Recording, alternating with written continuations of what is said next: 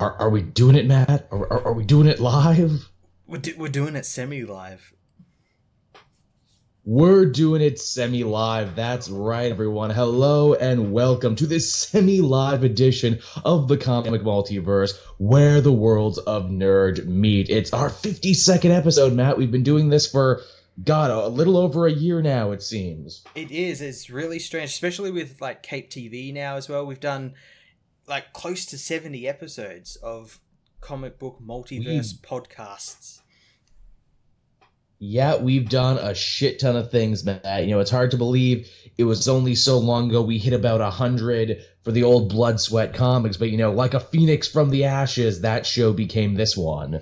Yeah, and we've been doing pretty well with ourselves, I think.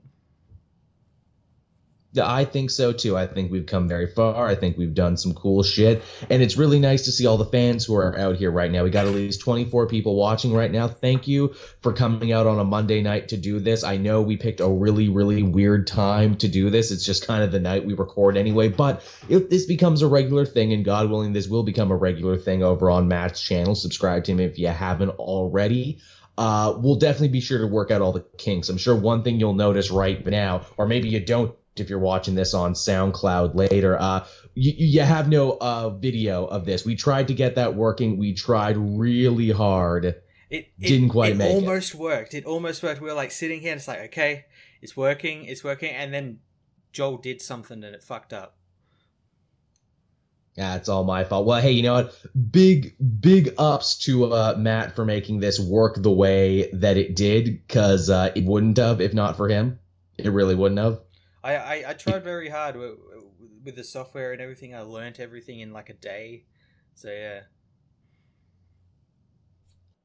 I think some people are saying they have a couple buffering issues now, is what they're saying in the chat. Oh boy. Nothing we can really do about that. Right, but the audio will be saved, everyone, is what we are trying to get across to you. Right, Matt? Am I right? Yes. The audio and video will be saved in SoundCloud and on our usual places we do the Comic Multiverse. Yep.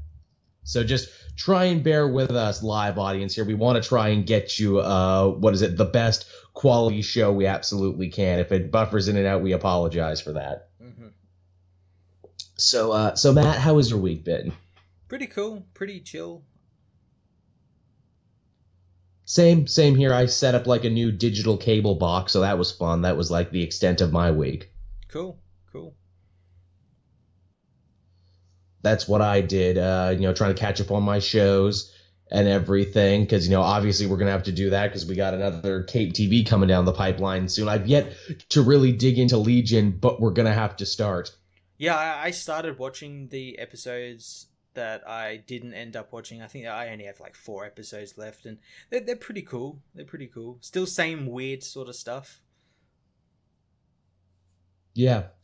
Don't worry, comic book fanatic, and don't worry everyone else in the chat. We will get to Thor. This is the nice getting to know you period of the show to ease you on in to the hardcore comic talking. Yep. I promise. I mean, too, do we want to hop right into that now? Because I guess that's the hottest piece of comic news everyone wants to hear about. The Thor trailer dropped today, and what a trailer it was. Yeah, it kind of came out of nowhere as well. It came out just when I was about to head off to bed, so I'm like, nah, I'm going to stay up and wait for this trailer. I want to see it. Yeah, totally. I mean, I can't believe it took me this long to realize, man, you know what Thor really needs? Led Zeppelin in his life.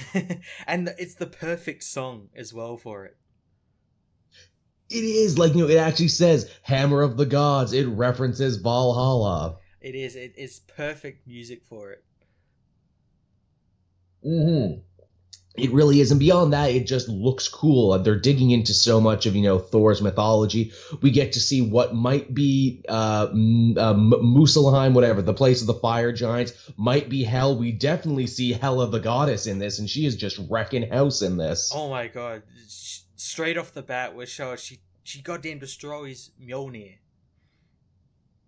I really hope Cate Blanchett can be every bit as good as Loki was in that first one. I'm hoping she can, kind of break the trend of lackluster Marvel villains, because just judging from this trailer, it looks like she might be able to. Well, I think, maybe they'll probably be going off most recent comics, but maybe she might be involved in Infinity War a little bit, because obviously in like the Thanos comics and everything, Hela's kind of, or in the Unworthy Thor book as well, Hela's kind of taken the place of Death as Thor's she is a mistress paramour. of death. Yeah, yeah. I could definitely see them going that way with it, and if it means we get more of this actress, please, I hope so. Yeah, it looks so great, and she's got a big horned helmet and everything. She does. How great does that look? Actually, Ian brings up something interesting in the chat right now. He wonders if this version of Hela will be Loki's daughter like she was in the comics. That was a thing, but granted, that was like 3 or 4 retcons ago. Hela was the daughter of a Loki that doesn't technically exist anymore. The Loki who fought the Avengers originally in their first run. Yeah, I don't think they'll do it. They might make like maybe some references to it, like maybe jokingly references or something. But probably not. I could see Tom Hiddleston. Who's your daddy? And what does he do? Is it me? I have lots of kids. I can't keep track. Yeah. Beyond that, too, we get our first actual talking look at the Grand Master. I think he's great. Yeah, he looks really cool. I expected a lot from Jeff Goldblum, and he looks surprisingly weird. He looks a lot like the Collector in that way, that kind of weird look. He's got like the same sort of makeup on as well as the Collector. Yeah. Well, they are related. They are part of the same family, so that makes sense. Yeah, yeah.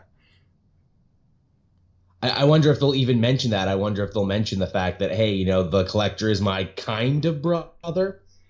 Yeah, they might be building towards like all these type of people, all these kind of like Eternals are kind of related in that sort of way.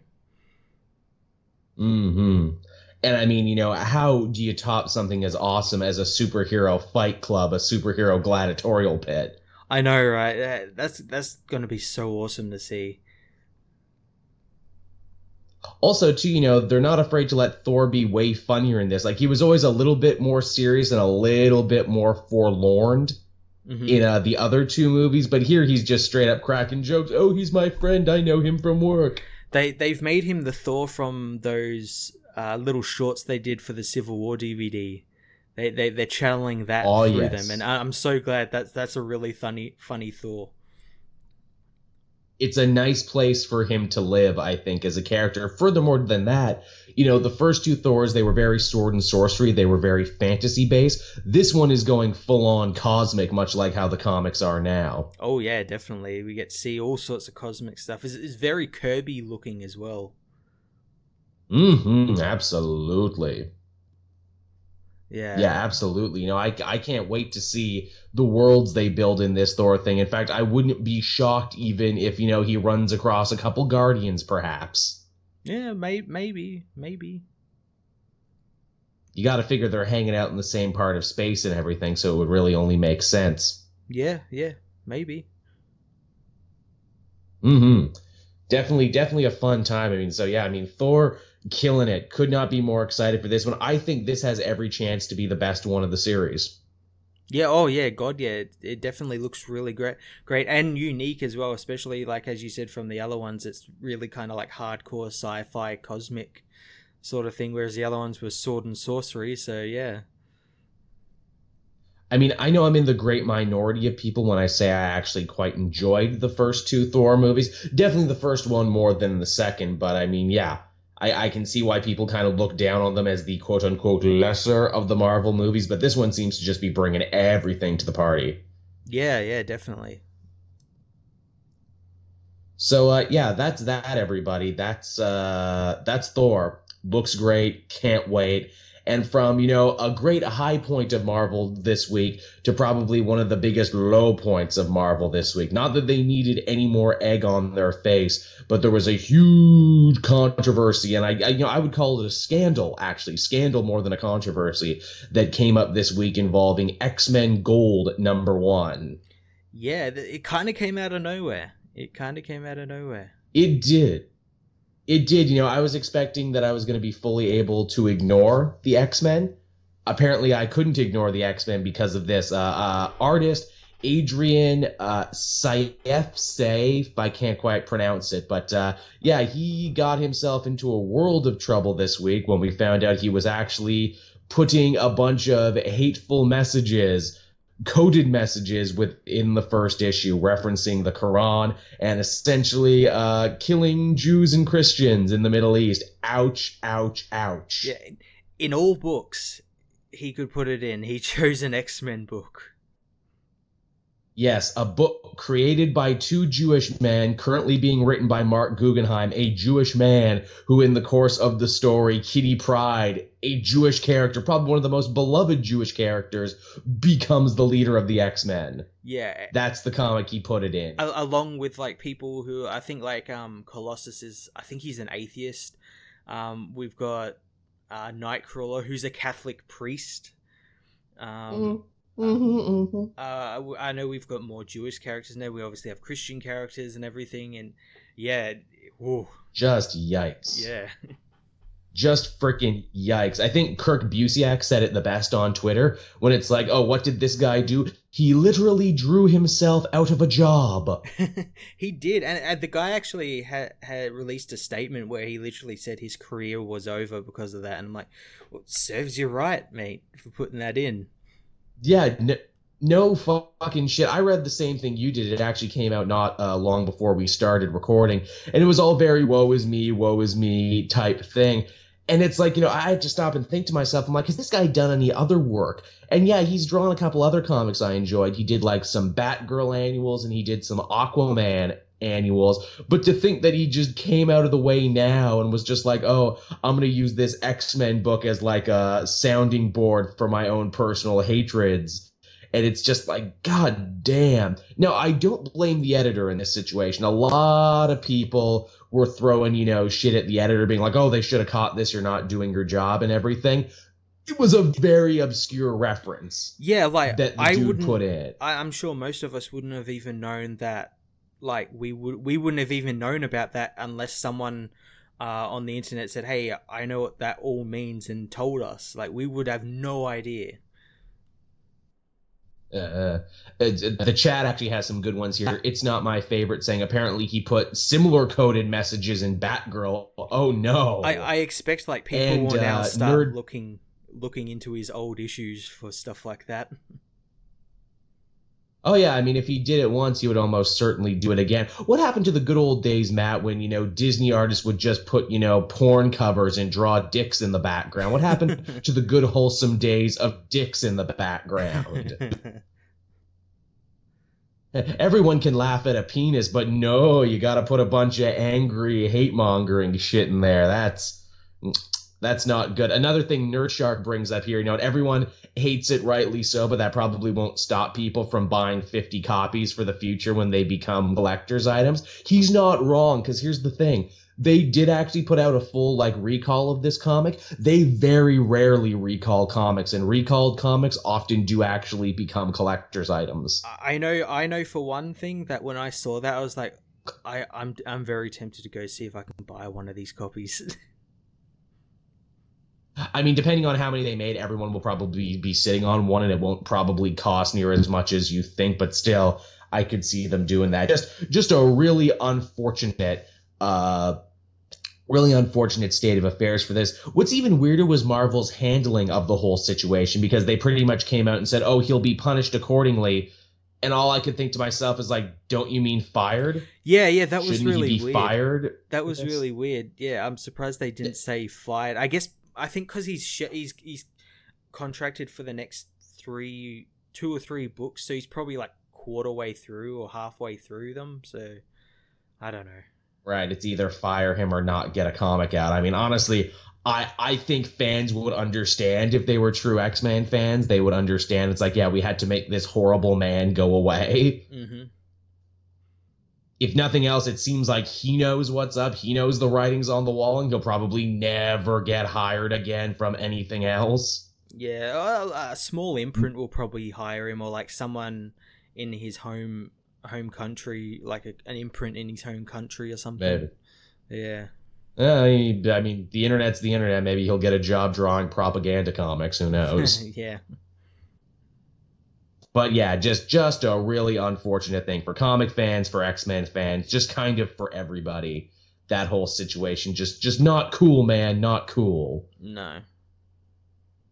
Is all I can really say about it. But moving on from an admittedly really depressing story to a story that I think we'll all say is much more fun and much more entertaining. Hellboy, Mike Mignola's creation, is apparently getting his very own whiskey, Matt. Awesome.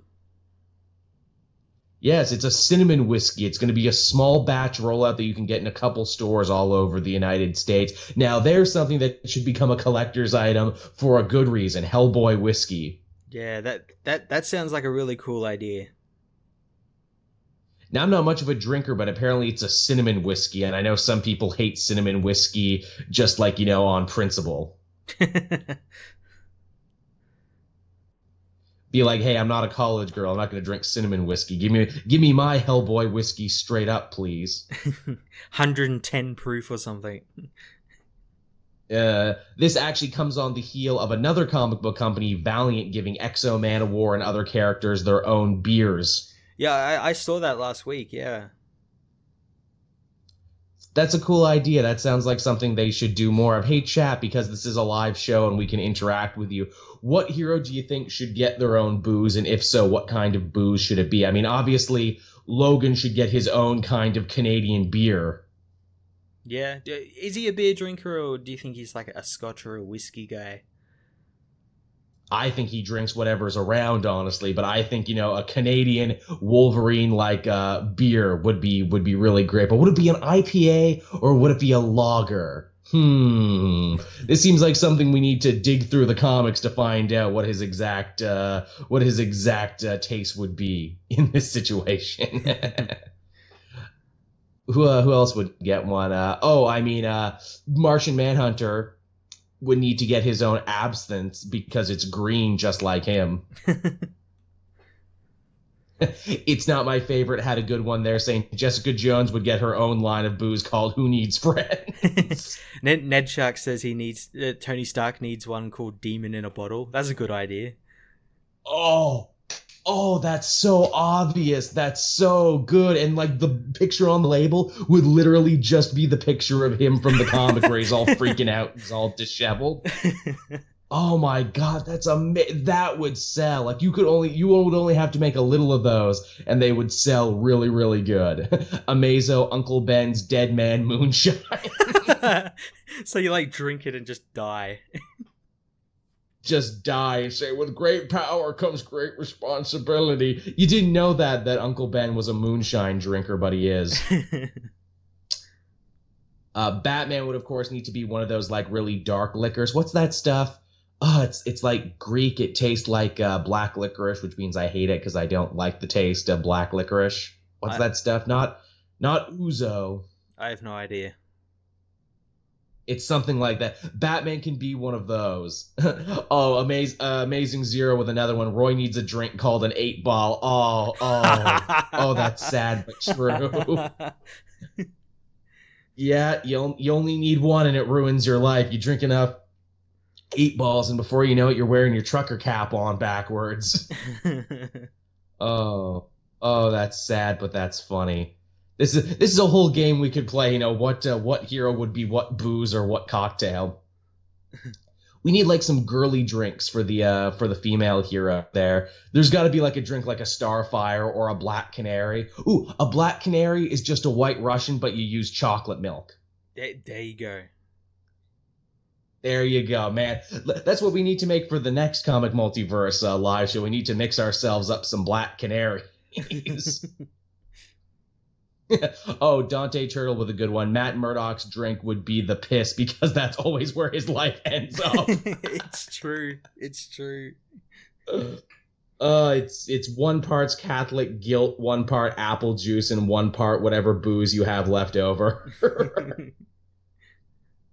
from the night before of horrible drinking. Oh, this is good, Chad. This is why we like doing live shows, because we can talk directly and you can interact. This is fun.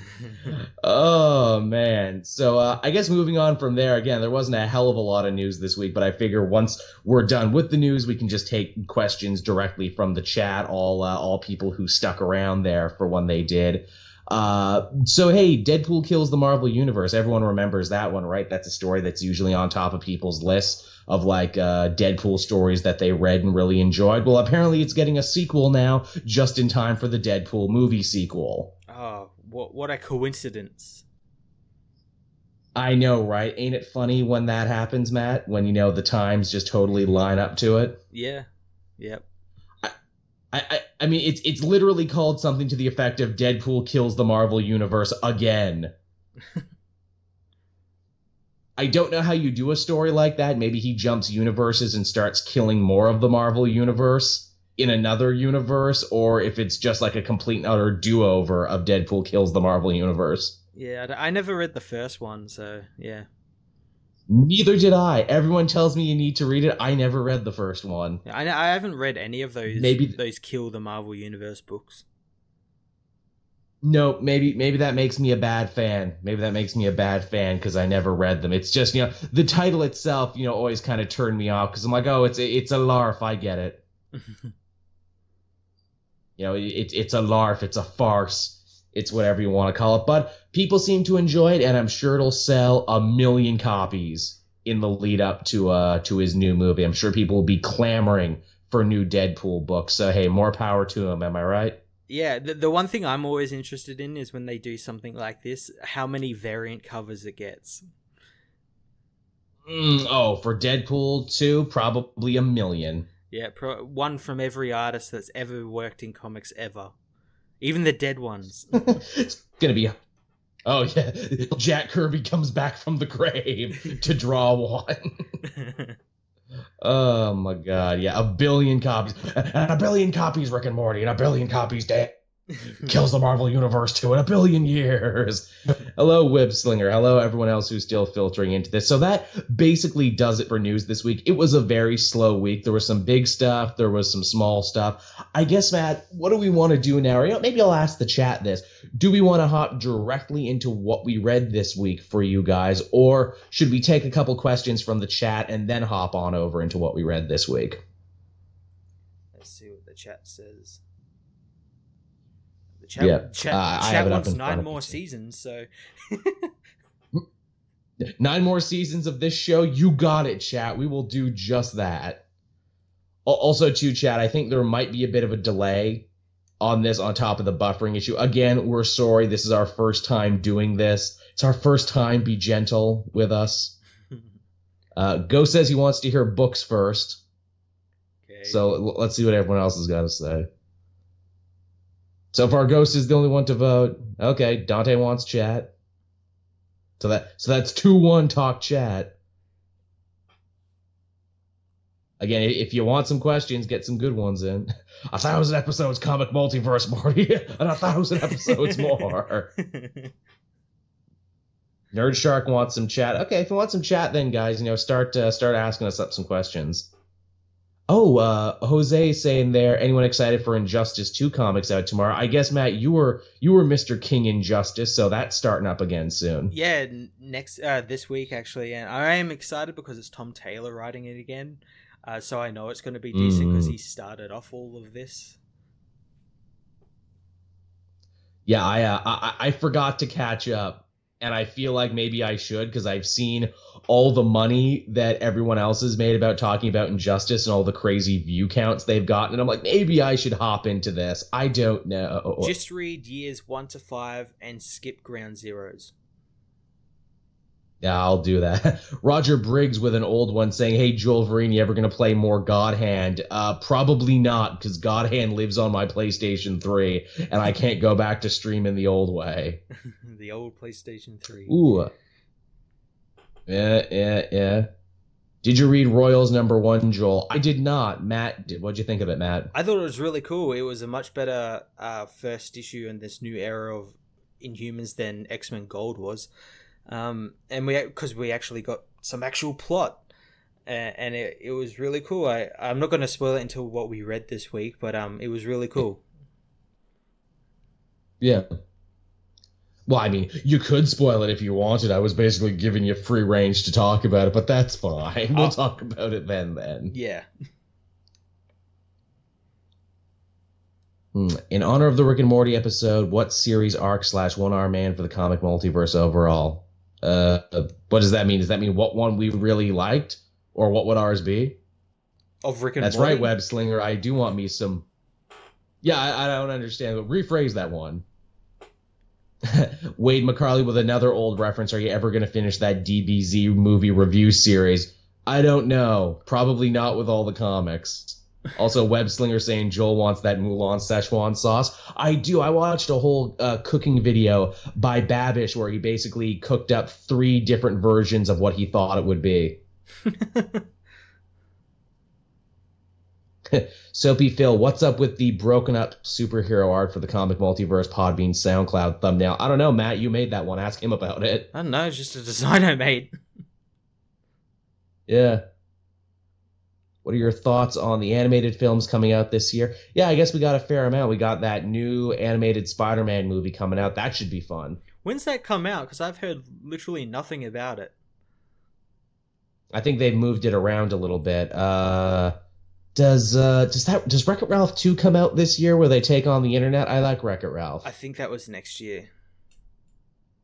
Oh, right, because animation takes a long time. Oh, Locked on Target TV had a good one here. Squirrel Girl is getting a TV show. Yeah, it was supposed to be a New Warriors show, but now it's like Squirrel Girl and the New Warriors, where she's like actually in the lead now. I think that's so funny how her star has risen so much now that, it's Squirrel Girl and the others. Yeah, that's definitely really interesting. I like Squirrel Girl. I haven't read her actual book, but I've seen her when she's interacted with X-23 and a bunch of other heroes, and she's always been really fun.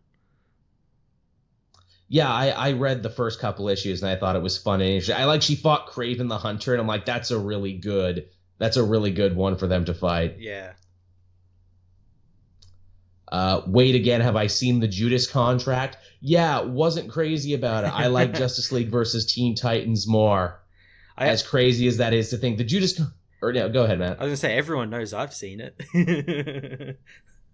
Yeah, you have. Apparently you caught some major shit for your take on it. I know, it's one of my most viewed videos. Dang. The thing about the Judas Contract is it's about a lot of stuff. It's the first time we see Robin become Nightwing. It's the first time we get Deathstroke's origin story. It's the first time, Jericho gets introduced into the Teen Titans. There was a lot of stuff to cover. The movie really boils it down to its basic, most straightforward parts. And I don't think a lot of that makes for an interesting movie a lot of the time. No. It also kind of looks like it was made on the cheap, but as I mentioned before, I have it on very good authority. These DC animated films get made for cheaper and cheaper. It doesn't surprise me. So, Soapy Phil saying, I'm amazed you got more shit for your Judas Contract review than you did for Batman v Superman or Suicide Squad. Dude, it really surprised me because I put it up and then went out and then came home, went to bed, got up and checked it, and I was just copping so much shit from it. What the fuck was going on? You know what I think it is? I think people are defensive of the DC animated universe because it's like the last bastion of genuinely good shit, and people are where I was a while ago, where they're kind of a denial period, no, the animated movies are as good as they have since Flashpoint. There's no problem, they're fine, they've all been good, they've all been fine. Well, the problem is they try and shove it into that weird New 52 universe they were building, but it's not the New 52. It's just so weird what they've been doing with them. Hey, did we talk about the Batman Harley Quinn animated movie last week, or am I just remembering things wrong? I can't actually remember. Should be interesting because it's going back to the original Batman the Animated Series art style, and they got Lauren Lester back, the original voice of Nightwing, who hasn't been involved in any of these ever. This will be his first appearance, so I'm really happy about that. Yeah, it seems really cool. Paul Dini's back, though. The screenshots we saw of it, the art looks kind of weird. I'm just gonna put it down to it being unfinished, but it looks so strange. They got the new sort of stuff they're doing with the new movies, but with Paul Dini's art, so it looks really weird.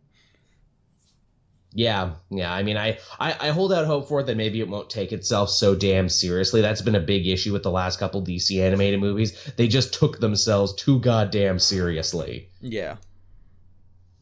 That's why I like Justice League versus Teen Titans, because, you know, there was like some fun teenage exuberance there that was missing.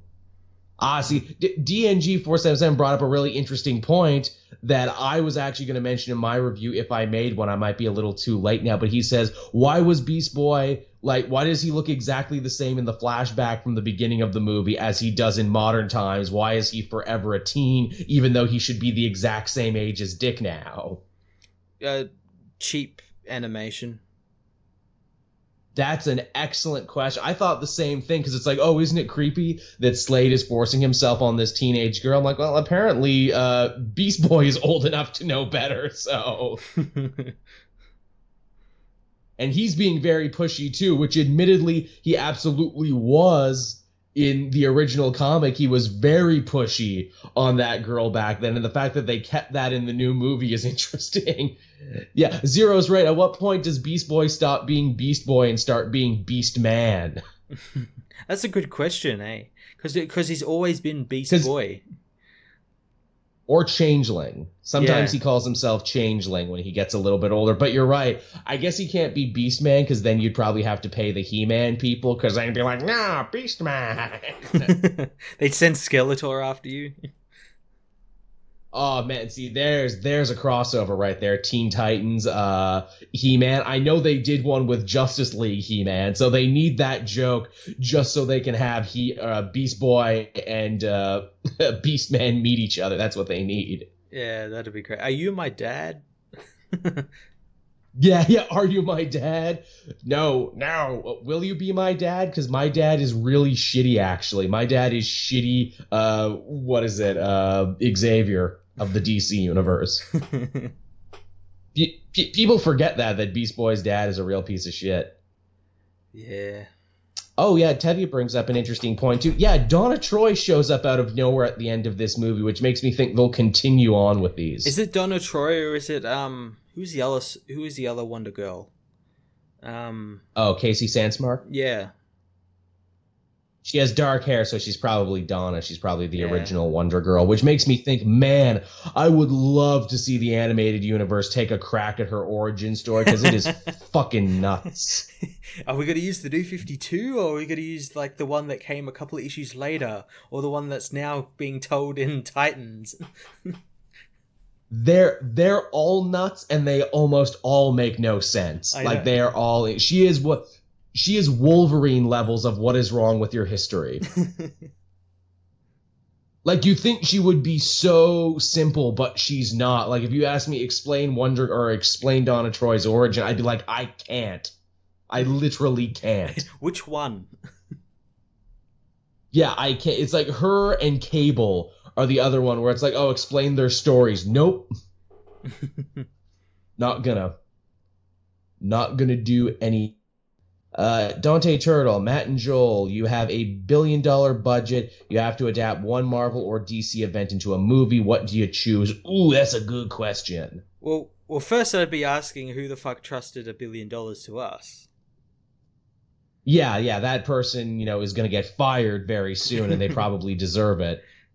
Also, do I have to spend all the $1 billion on a film, or can I pocket a little for myself? Can I make like a shitty animated film and just pocket the rest? Yeah, can I fly to Korea and like get my own animation studio and be like, draw this for me? I mean, I'm sure you would probably want to do something Superman related when you probably do like a good Superman origin.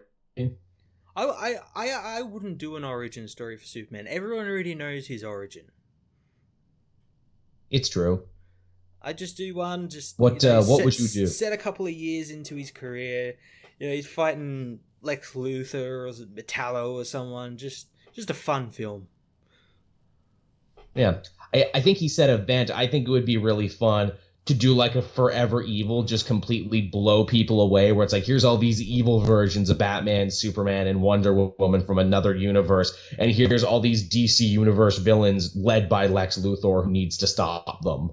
Yeah, that'd be pretty cool. And the good thing is, like, with writing the film, you could probably make it better than the actual event was. You could, and I mean the fact that Snyder's Justice League acts so evil anyway, you could just cast them as the crime. There you go.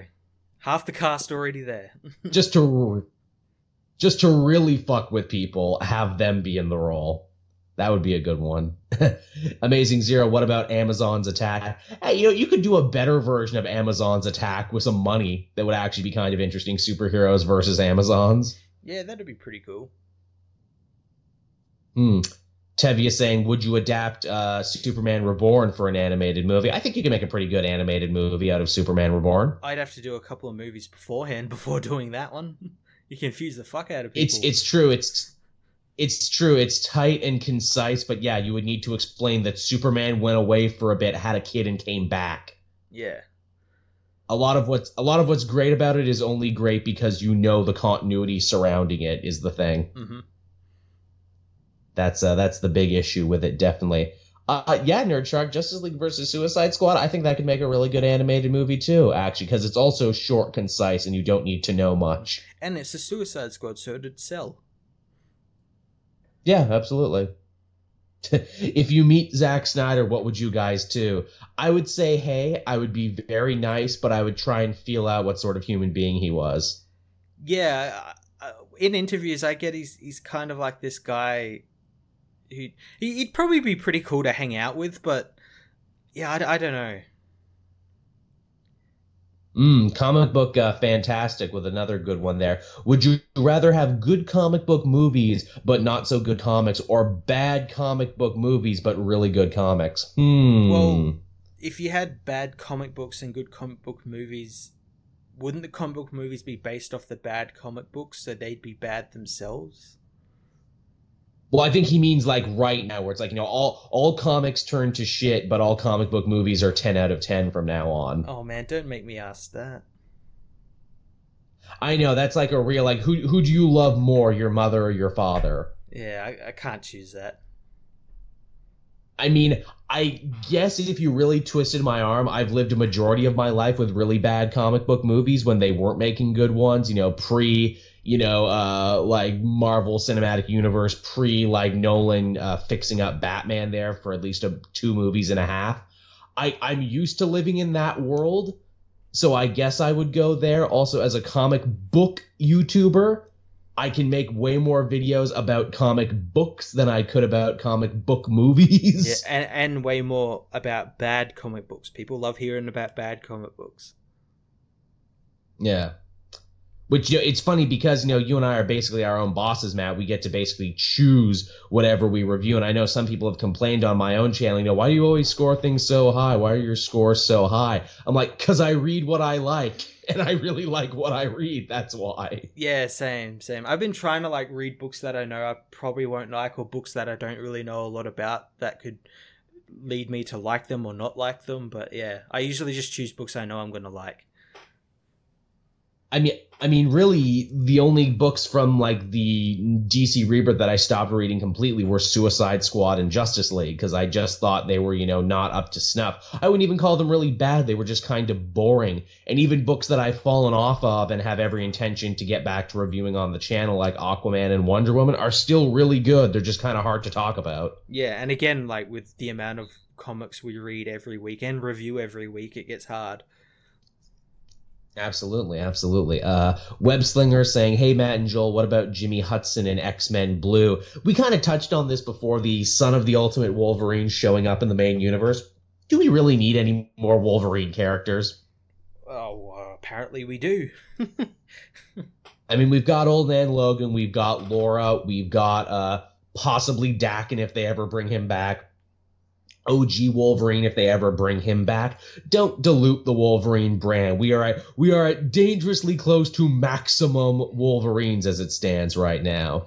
Yeah, I imagine. I wonder if they're going to do like a Wolveriverse or something, a Wolverine verse, like Spider-Verse with Wolverines. No, they keep threatening a Venom verse. Yeah, they kept threatening a Venom verse, so I don't doubt they would go that way if they really had to. Yeah. Amazing Zero. So, guys, Cyborg still has a book. He does, a nice fan. I'm sorry your name is escaping me right now. I get too many messages, but he actually straight up gave us his own little review of and this is what's happening in Cyborg right now. Apparently, he's fighting a friend from childhood who created a Matrix video game program. He had to go in to fight him. Jesus Christ. Cyborg's been busy, apparently. Yeah, it sounds like He's it. been very, very busy. So the 33 people still watching right now, any more questions that you're burning to ask? Or should we hop into what we read this week? I'm not saying we won't come back to questions. I'm just saying, for show purposes, for re-uploading this later. And again, sorry about any buffering issues or anything you're running into. We'll definitely upload a good, clean audio version of this later if you've been having trouble. But yes, any more burning questions before we hop right on into what we read this week? Anyone? Oh, hey, Generation West, you slept on in when I didn't see ya. He's good at doing that. How would I adapt Futures and Tevye? How would I adapt Futures and Tevye? I wouldn't, because I'm smart. Just read Spencer's astonishing Ant-Man run from going back and seeing how much he liked it. Well, that's good. It's not my favorite. I really enjoyed that Ant-Man run. I had a newfound respect for the character after reading that. Cool. Ooh, what Netflix series would you like to see? I assume he means what comic-based Netflix one. I mean, honestly, everything they're doing right now on Marvel seems good. I'm super stoked we're getting a Punisher Netflix show. I never thought that would happen. Yeah, and that's coming very soon, apparently. Yeah, from what I understand, there was that fan poster that had everyone all excited. Yeah. Yes, Trenton Brown, I did read the Samurai Jack comic. That was Jim Zub who wrote that. He's Canadian. He actually teaches one of my friends art at school. So, yeah, I definitely wanted to check that one out. Yeah, Amazing Zero, Moon Knight on Netflix, definitely, that's a possibility. So is Blade. So is a lot of things we didn't think were possible, could be possible now. Yeah, I'd like a Blade series. That'd be really cool. A great one from Roger Briggs here. If you want a Netflix Blade show, who would you get to play Blade? I mean, a lot of the people I would want, I think, are a little too old now. They probably want someone a little younger. Is Morris Chestnut still in stuff? I think so. Every now and then. How old is Morris Chestnut? He is... Oh, wow, Morris Chestnut is almost 50. Goddamn. Yeah, he's a little too old to play Blade. That being said, doesn't look a day over 30. Dude looks really good for his age. I mean... I don't watch that show Empire, but I'm sure Empire has a lot of great young actors who could probably be Blade. Yeah, I'm just trying to remember what the guy who I'd want to play it. He was in that O.J. Simpson show. What's his name? His name is escaping me at the moment. I can't remember what it is for the life. Oh, Sterling K. Brown. Sterling K. Brown? Let me Google this Sterling K. Brown. He sounds like a fancy London gentleman. Yeah. Hello, I'm Sterling K. Brown. The only problem with that is that he's in Black Panther. Oh, damn it, so you can't double dip. Fuck. But I don't know who he's playing in Black Panther. I don't know who he's playing, though. That's the real problem with this Marvel Cinematic Universe. It's getting so big now and sucking up so many good actors, you can't double dip anymore. Yeah, Michael J. White as Blade. Yeah, again, I think you fall into that problem where he's a little too old now for the role, but 20 years ago, yeah. Yeah. 20 years ago, definitely. Who's the guy from Dexter? Surprise, motherfucker. Oh, yeah, that guy. He's pretty good. He can yell and be cool. I respect that. I respect the hell out of that. Let him be Blade. Yeah, I imagine he can ice skate uphill. Some motherfucker's always trying to ice skate uphill. Am I right? Dante Turtle saying Tom Jane should get a chance to be Moon Knight. He deserves some redemption. Yeah, kinda. I would say in this new Marvel Cinematic Universe, I'm surprised they haven't brought Tom Jane into something.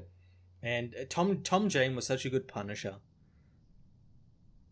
He really was. He was the right Punisher in the wrong movie. And Soapy brings up again saying, wasn't Alfred Woodward in both Luke Cage and Captain America Civil War as two different characters? Sterling can double dip. You're right, Soapy.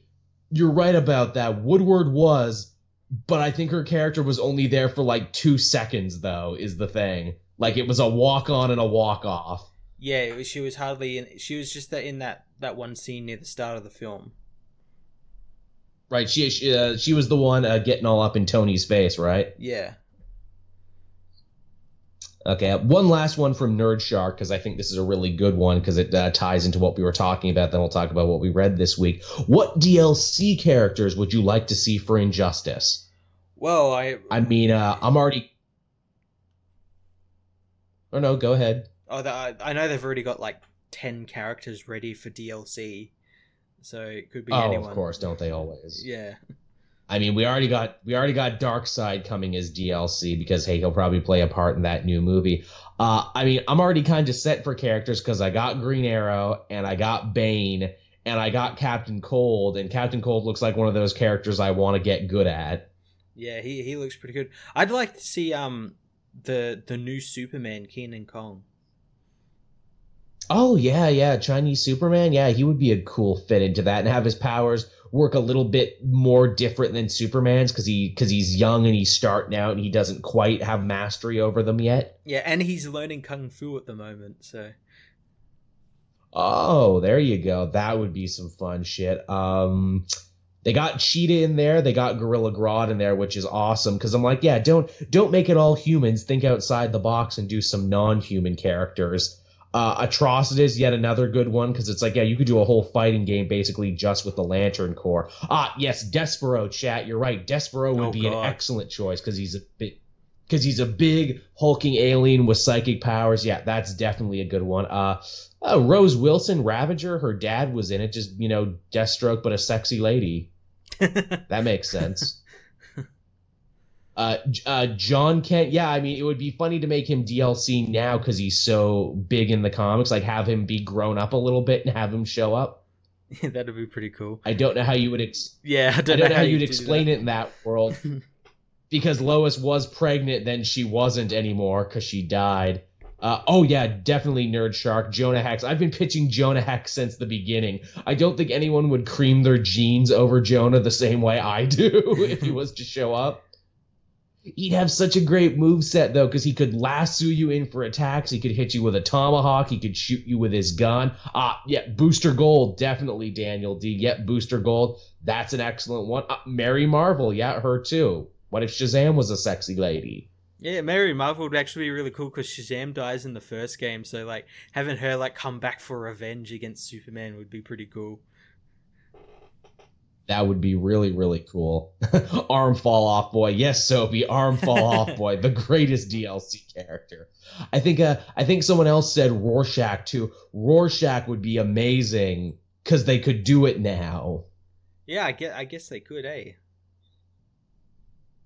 What Rorschach's ability? Hits you with hot oil, punches you in the face repeatedly over and over again, speaks in sentence fragments. Oh, you know what another good one would be? Like Super Dickory Superman from like the 1940s. That'd be a fun one. Oh, the one where he'd like leave people in burning buildings and shit just to teach them a lesson, and or like throw them across a river or something, or trip them over. Or... Yeah, we need that Superman, with just like his with the old symbol and everything, and like his entrance is just like that famous comic panel you've seen, like bite the pillow, Billy, I'm going in dry. There you go. You call him like 1940s comic cover Superman. He's like stealing Jimmy Olsen's tears and everything, and just that total dickbag Superman. That's the winner right there. That's definitely Onomatopoeia. Yeah, that would be an interesting one. A guy who can't talk and who only speaks in comic book catchphrases. Oh, yeah, Big Barda. There's an interesting one. Yeah. I played the shit out of Big Barda. And you have her finishing move. She calls in Mr. Miracle, her husband, as like a striker. That'd be a good one. That'd be pretty cool. You see, chat, you can't start talking about Injustice with us like this because this will literally just be the show from now on. Us just thinking of cool characters who should show up. Well... Injustice 2's coming out, and every channel turns into an Injustice fight channel, so why not the comic multiverse? It's true. Yeah, we'll have to definitely stream some of that because we'll be streaming via the PlayStation. We promise it'll be less buffery and less shitty. But yeah, I actually hopped back into Injustice just recently to try and remind myself how to play because it's been so long. Yeah, and I recently just bought it. I feel like such an idiot because I'm figuring out moves that I never figured out the first time I played it. Like, I'm figuring out how to make combos go longer now. I'm figuring out that if you press a certain button, you can actually use a little of your meter to make your move better. I learned how to do different types of arrows for Green Arrow, and I'm like, God damn it, man, I really messed up on this the first time. But hey, enough about video games, everybody, starring superheroes. Let's talk about some comic books that are also starring superheroes. Matt, how was your week this week for comics? Pretty good. It was actually a pretty average week in terms of like the amount of books I was reading, but I read some pretty cool ones. And the first one I read was Superman issue 20. The fallout of Superman Reborn. We need to have a talk about Jonathan. There's something wrong with Jonathan. There is something wrong with Jonathan, but not just Jonathan, Hamilton County as well. Nice bit of continuity. They bring back that weird dairy farmer. There might be something wrong with him, don't you know? Yeah, something wrong with him or something wrong with his cow. Yeah. So Yes, definitely. I have no idea what it would be. It looks kind of like a symbiote sort of thing when it attacks Batman near the end, but I honestly have no idea what it could be. I keep pitching like maybe it has something to do with the Eradicator since he's coming back. Possibly. Yeah. Definitely possibly. My favorite moment of this issue by far is when Batman and Damian show up on the Kent's farm. Oh, and they are the Kents now. Now that everything has been fused together, they don't have to use their assumed names anymore. When he shows up at the Kent farm, they're like, meet me out in the barn, we need to talk. And there's this big storm raging, and Lois just comes out with her flashlight. It's like, would you idiots please come inside and sit down like normal people? Yeah, at the Kent farm, we sit down at the table and eat pie. Eat pie, which Batman does not eat. Batman does not eat pie. And of course, in my filthy mind, I'm just thinking they're like, oh, Batman doesn't take many trips down south. Hey, he's a bit of a selfish lover, huh? Yeah, that makes sense. Batman doesn't do that shit, honey. Not on Batman's watch. And then he friggin' smoke bombs down and gets the hell out of there. But, I mean, this issue kind of confirmed something that we had been thinking for a bit there, and it's this idea that Jonathan might very well be more powerful than Superman already. Yeah, we've seen kind of hints of it throughout the 20 issues where he's kind of been a bit more faster than his dad, or his heat vision's been a bit stronger, and the good thing is it's all been in situations where he's away from the farm as well. Yeah, wow, that's really good continuity, Matt. I didn't think about that. You're absolutely right. Yeah. I mean, I guess, too, moving forward, I know one of the covers was showing him, like, exploding right there, and it kind of hit me there. I wonder, could this be remnants of, like, New 52 Superman's solar flare ability? Did he somehow pass that to him? Is that a power John's going to have now? Maybe, because, remember, he did have the red energy of that Superman in him for a time.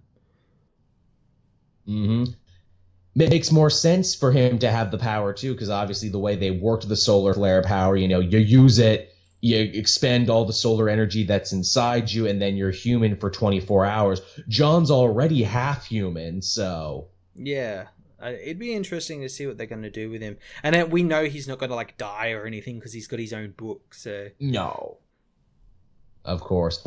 I wonder if they're ever going to give like a reason as to why John might be more powerful than his dad. I just assumed in my own nerdy headcanon, it's like, well, because he's already half human and because humans are used to absorbing and using yellow sun radiation just for millions of years, maybe that's why he's just a better sun absorber than his dad. Yeah, he's more used to it and it's more efficient or something.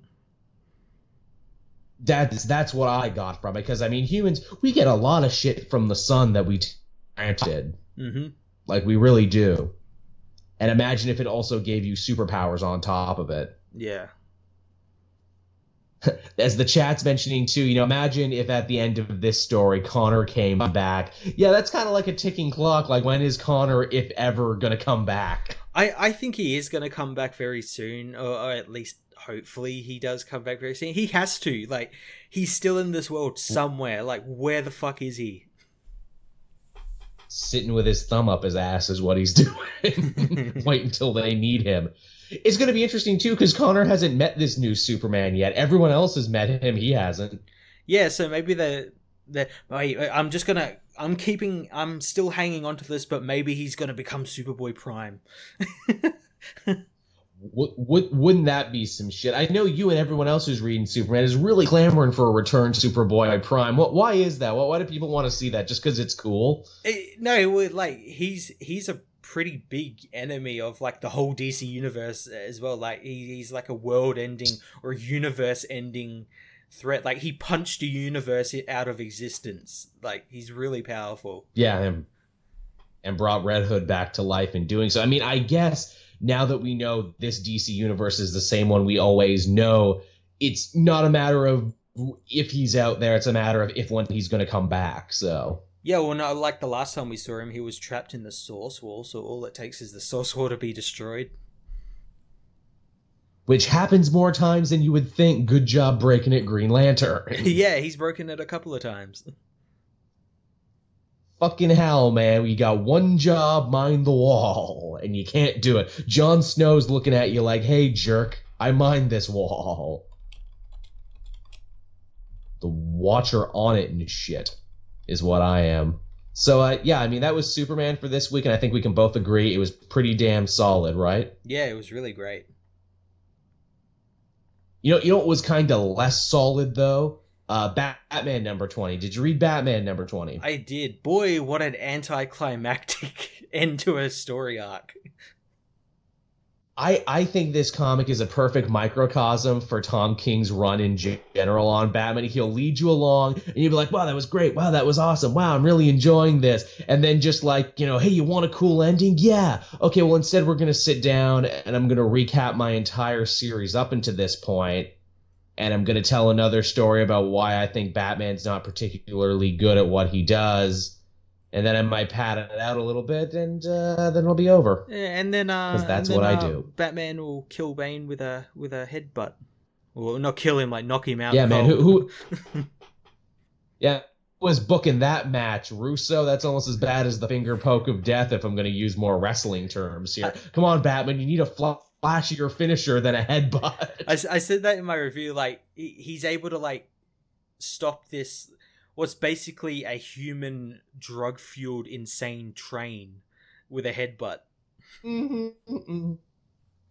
Really, really disappointing. Like, come on, Batman. At least give him a DDT on the concrete, man. At least give him a bat DDT out of nowhere. Give him a choke slam, do something to him. But no, a headbutt. That's how he does it.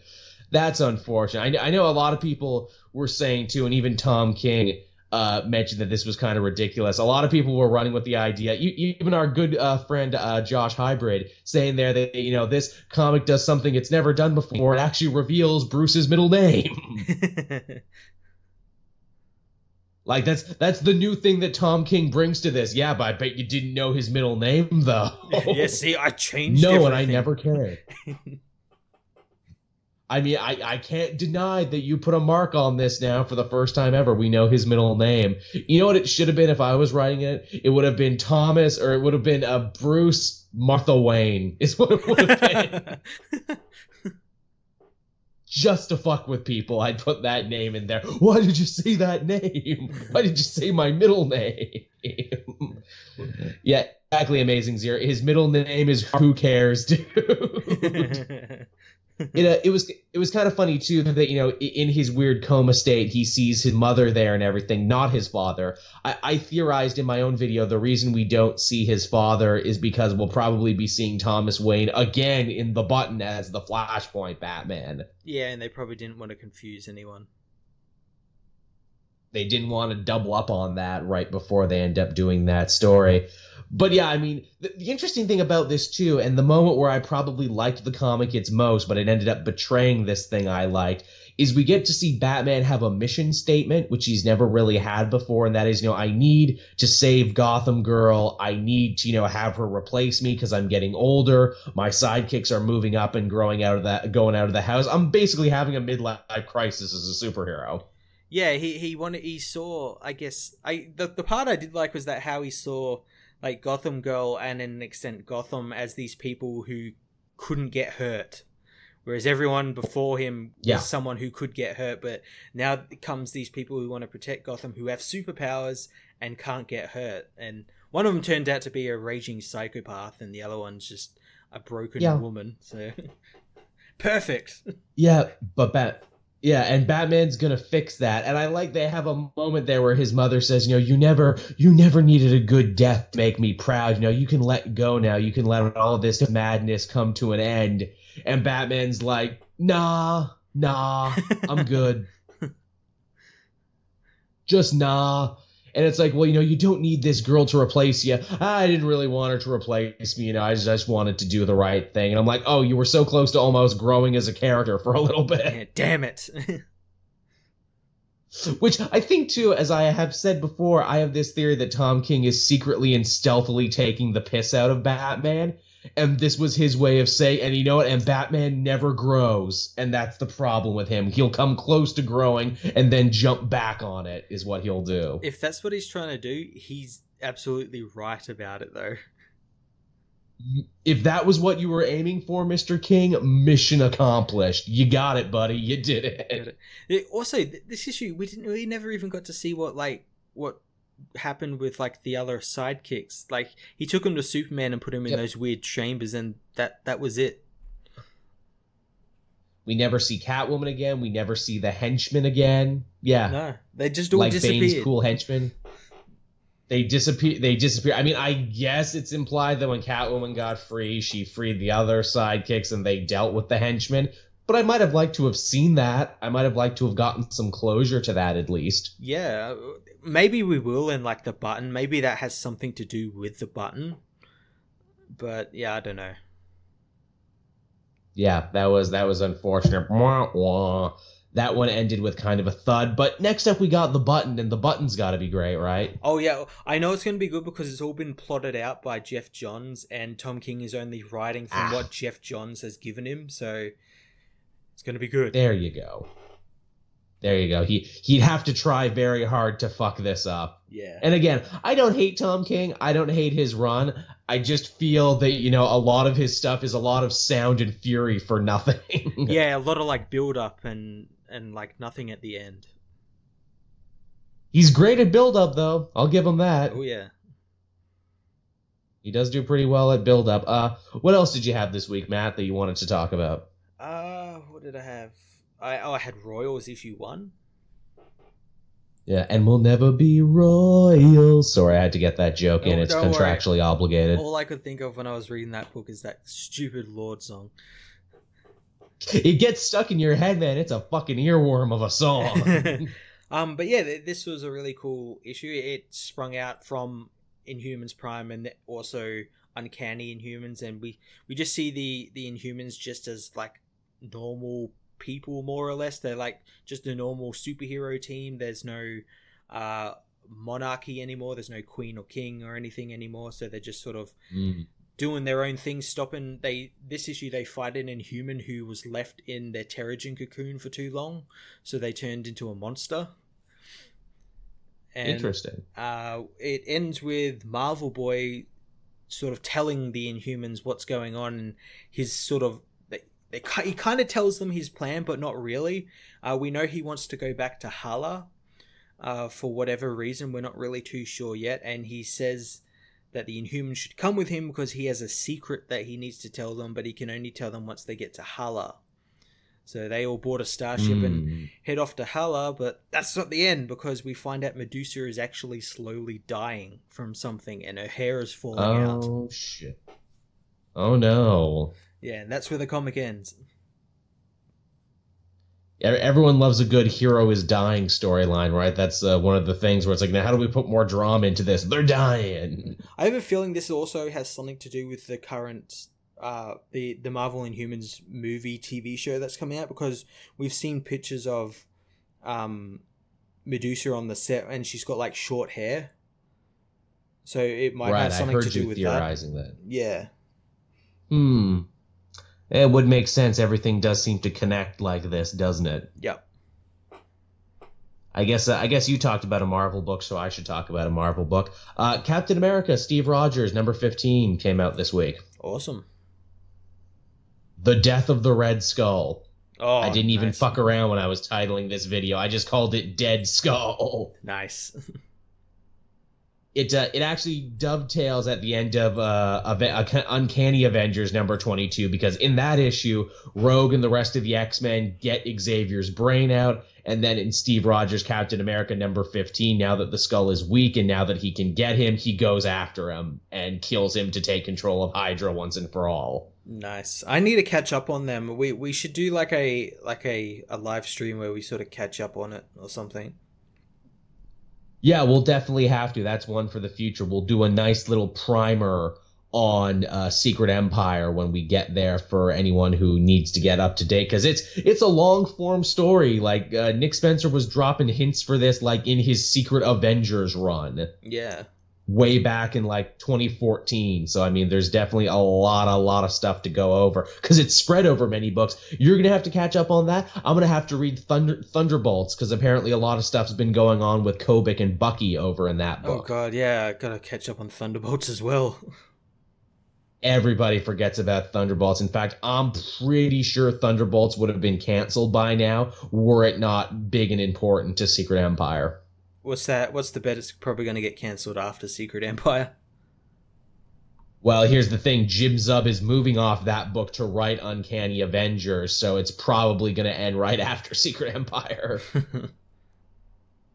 It's going to serve its purpose just so it can serve this big event and be done, which, is arguably a terrible way to publish your books, but hey, there it is. What I love about this issue so much, though, is that when Steve is like beating on Skull when he's beating him to death, the Red Skull's like, no, you can't do this to me. You don't understand. I did this to you. This was me. This was all part of my plan. This isn't you. You're not acting like yourself, Steve. And he's like, I don't care. Thrown out window, dead. So the Red Skull's plan came back and bit him in the ass super hard. And now that he's dead, like, no one else knows. No one else really knows besides Kobik that personal histories have been changed and that, the universe has been altered now that he's dead. Jeez. Yeah. I love this idea that he was so hoisted by his own petard and that this whole thing got out of control even for him. I kind of love that. Yeah, that's pretty cool. And it's a great moment, too, where it's like, oh, well, will his daughter and Crossbones want revenge against him? No, they start bowing to him, and they're like, hail Captain America, head of Hydra. Oh, there you go. He's now both the head of Hydra and the head of S.H.I.E.L.D. at the same time. He controls both. That's awesome. Most definitely. So that was a winner. That was a fun one. What else did you have, Matt? I imagine we read a lot of the same things this week. At All New Wolverine issue 19. Oh, yeah, that was this week. Yeah.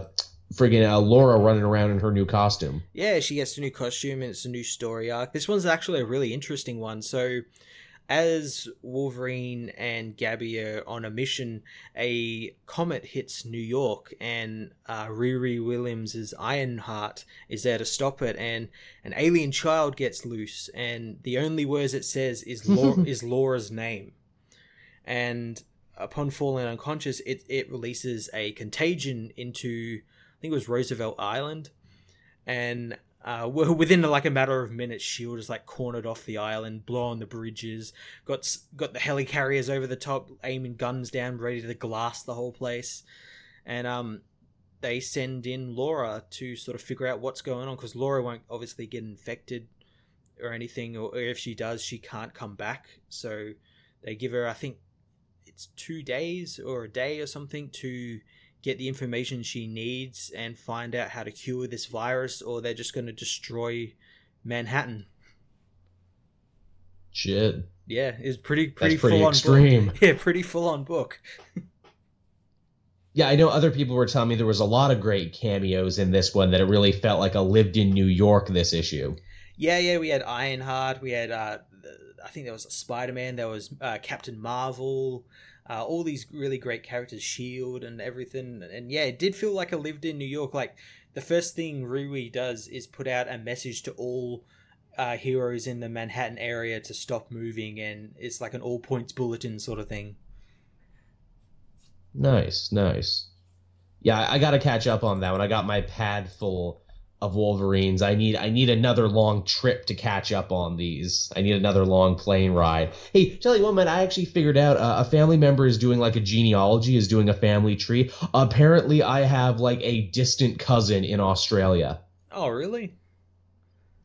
Yes, apparently I have a distant cousin I never see in Australia. And I'm like, oh, maybe I think it's time to go see this cousin. Maybe the next time there's a con in the Australian area, so me and Matt can meet up and actually do a live show. We've worked together for like how long? Almost 4 years, and we've never met each other in person. I know, I think it's time for a live show.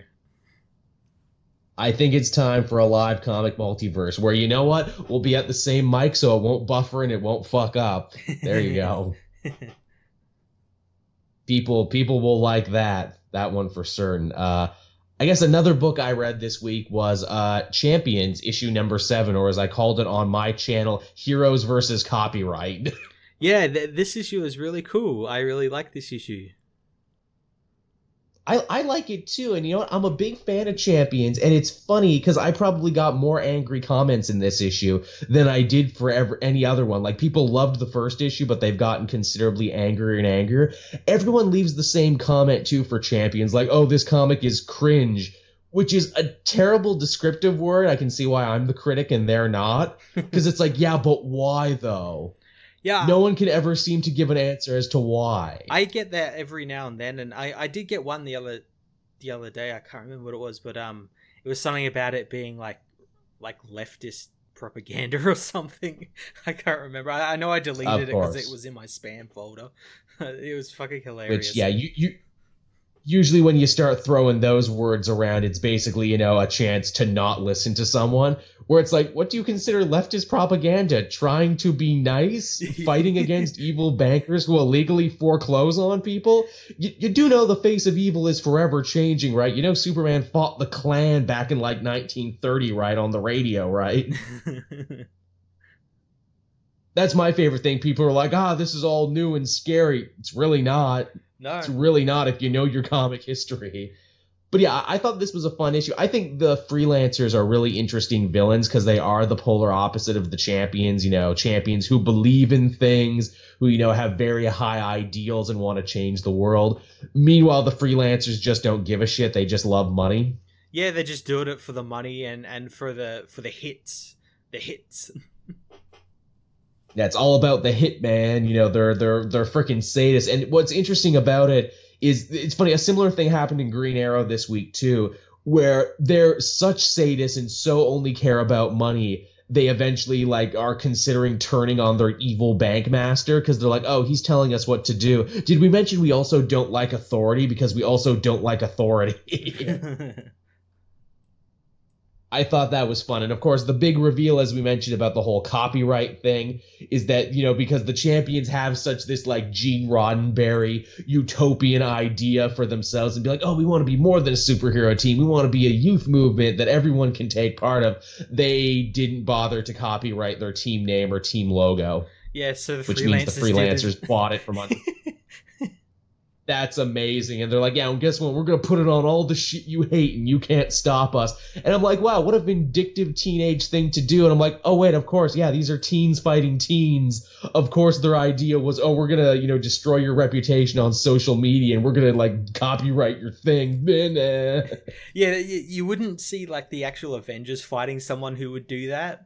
But like to have like people like maybe around our age, maybe a little younger, do that. Like, it makes total sense.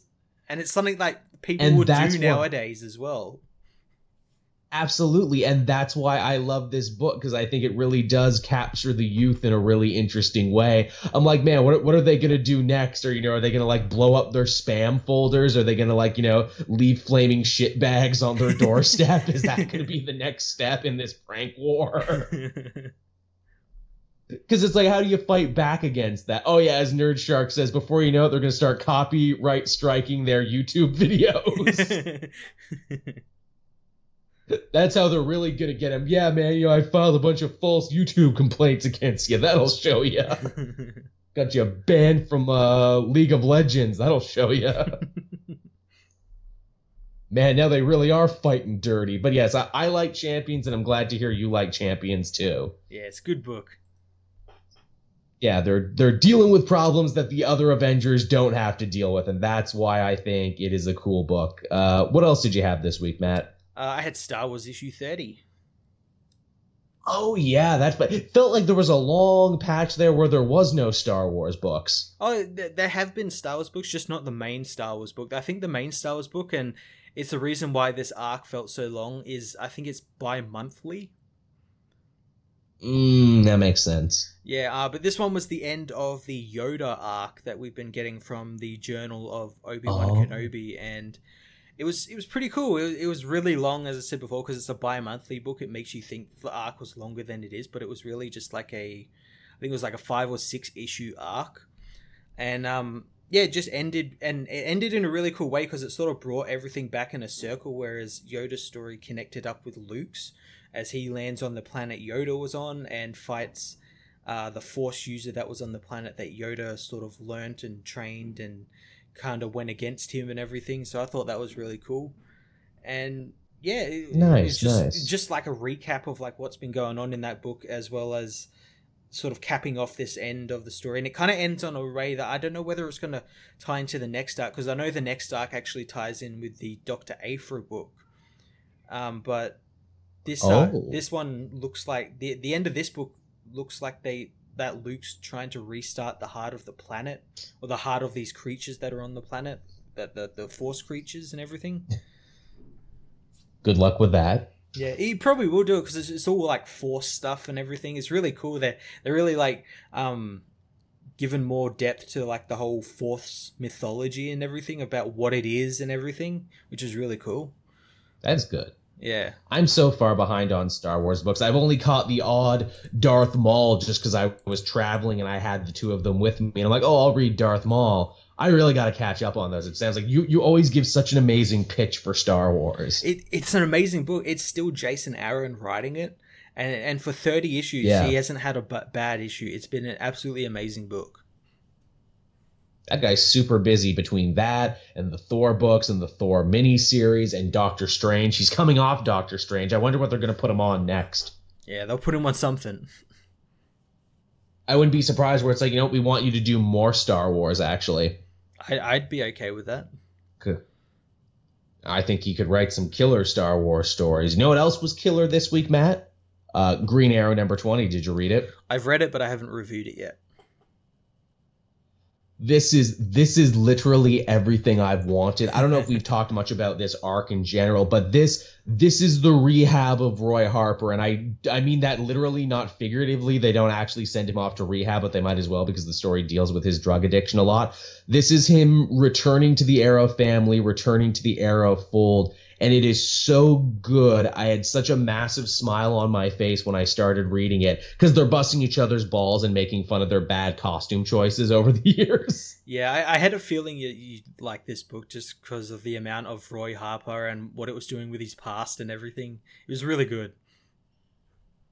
There's a thing where at the end where it's like, the past and the present all converge together, and you see him at this all-important crossroad in his life. And, back in the past, he chose to like run away from his problems, and here in the future he chooses to meet it head on. And in a truly beautiful moment, he says, basically, Ollie, you've been helping me my whole life.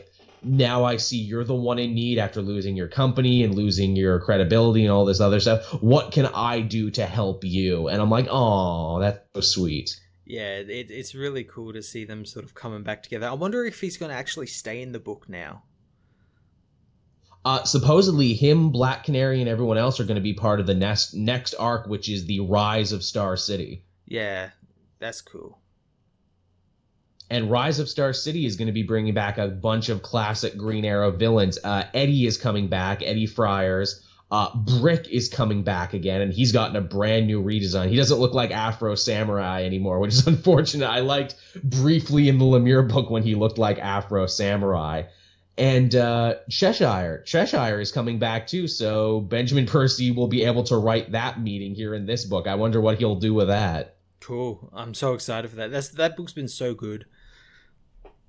It's been really solid. Like Percy was writing Green Arrow before DC Rebirth, but he's really hit his stride here, especially with this story. I would say, as it stands right now, this story is like the diamond in the crown for his run.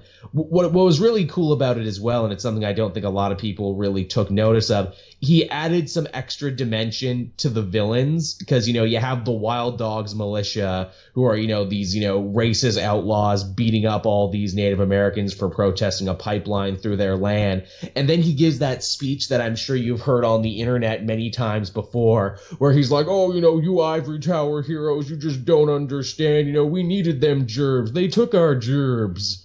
Don't you know? Anywhere that's not a big city now might as well be a reservation. And I'm like, oh, wow, that's really sad. And then you see how he didn't like Broderick, the guy in charge of Queen Industries right now, and he was trying to, extort him for more money for him and his people. And I'm like, oh, well, maybe this guy's more complicated than I gave him credit for. And then we have a flashback where you see that this racist sheriff actually killed Roy Harper's adoptive father. And it's like, oh, no, wait, he was an asshole all along. He was just using it as an excuse. Okay, we're cool. Yeah, he's still a shitheel. He's still a massive shitheel.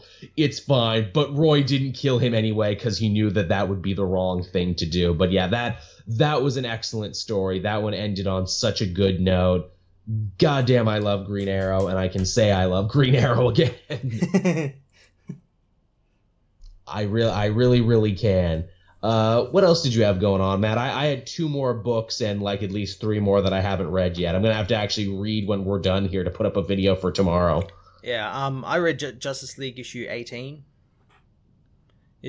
Right. I know this book's getting a lot of shit, but I kind of enjoy this new arc with the Timeless and everything and what's been going on with that. And I have a feeling that it's probably going to feed into the greater DC Universe Rebirth storyline. So that's kind of one of the reasons why I'm still reading it. But it looks to be getting a little bit better now. I think the next issue is the end of this Timeless arc, and it's been pretty cool. It's been really weird though because all the heroes are in different times. So we got Arthur in when Atlantis was still on the surface. We've got Barry back when back at the night he got his powers with the lightning storm and everything. The Green Arrows are in the Green Lanterns are in the future, where there's the Earth Lantern Corps now. All these really cool all these really cool little universes. The problem is this issue we don't actually get to see much of that, which kind of bummed me out because they're kind of integral to the story because they have their own plots that have to converge at a certain time to fix what's going on. Right. But this issue we mainly spent with Batman and Superman. Batman actually got Lex Luthor's Superman power armor this issue. Oh, nice. He got it from the future because Lex Luthor's daughter Alexis works for the Infinity Corp and is from the future and brought it back in time and whatnot. Oh, the Infinity Corp is back in this again. Isn't the Infinity Corp from that story that Brian Hitch never finished? That other Justice League story that he never finished. And there's references galore to that as well. God damn it, Brian Hitch! Did that book ever finish, or did I just not care when it finished? I think it did finish, but at that point, everyone was like, "So, I've been waiting for the trade," Come on, Hitch. No one read the finale of that. You made them wait too long. Don't pretend like people read that. Yeah, that book was such a shame that it got fucked up with the scheduling because it was really good. And it was really good for someone like me. It started so strong. Who likes Superman because it was all about him and everything. It was a total Superman story. That one started out like it was going to be great. and then delays and everything else hit, and by the end it's just like, ugh. Yeah. But hey, at least it's no Dark Knight 3. Oh god, yeah, that's still going. There's still one more issue left. It's been how goddamn long, and there's one more issue left. That's unforgivable. I know, but also very Frank Miller. Oh yeah, totally. So I had one last book this week, and that was Nightwing number 18, and this was really cool. I don't know, I guess the feeling you haven't been keeping up with Nightwing recently, haven't you, Matt? I kind of know where it's at and what's happening, but no, I haven't read it since the Superman crossover. Right. Seeley basically here in this newest thing, he's doing a love letter to Batman and to Dick and Damian's time as Batman and Robin, like back in 2007 to 2011 when Grant Morrison was writing the book. Mm-hmm. He's doing a big love letter to that time period. They fight Professor Pig, who was the first villain they ever fought together. He brings him back. He makes him cool and interesting. And then he goes to the totally next level by revealing that Pig and everything bad that's been happening to Dick since he showed up in Bloodhaven was actually the work of Dr. Hurt. Do you remember Dr. Hurt? Vaguely. Dr. Hurt was the big main overarching villain for Grant Morrison's Batman run. They never quite explained his origin. They implied that he might have been Bruce Wayne's father. They implied that he might have been his brother. He might have been the devil. He might have been a time-traveling member of the Wayne family. But he's back now. And apparently he cut Dick with a knife that made him see all these alternate realities wherein Dick Grayson existed in. Oh, wow. Yeah. That's some crazy shit that they're bringing back Dr. Hurt. That's amazing. I couldn't believe they went there, and they went there. That's awesome. That is awesome. It's just a really fun issue, too. You know, again, Seeley really does love the idea of teaming up Dick and Damian together, where, you know, Dick is happy-go-lucky and fun-loving and everything, and Damian is kind of dark and morose and everything. And it's really well done to see all these villains and all these storylines, where it's like, you know, maybe you ditched these a little too prematurely. And also, Matt, I don't know if you noticed, but the thing, it stopped for a second and came back. Oh, really? We went offline for like a second. Yeah, we went offline for like a second. Man, the joys of doing a live show, am I fucking right? Yeah, God. I'm done, though, talking about books I've read this week. Do you have anything left? No, I've still got books I need to read. Same here. I need to read to get one up for tomorrow, actually. I dragged ass all day playing around with my new cable box and psyching myself up for this show. I put on pants, everyone, because I thought we were going to be on camera. I really did.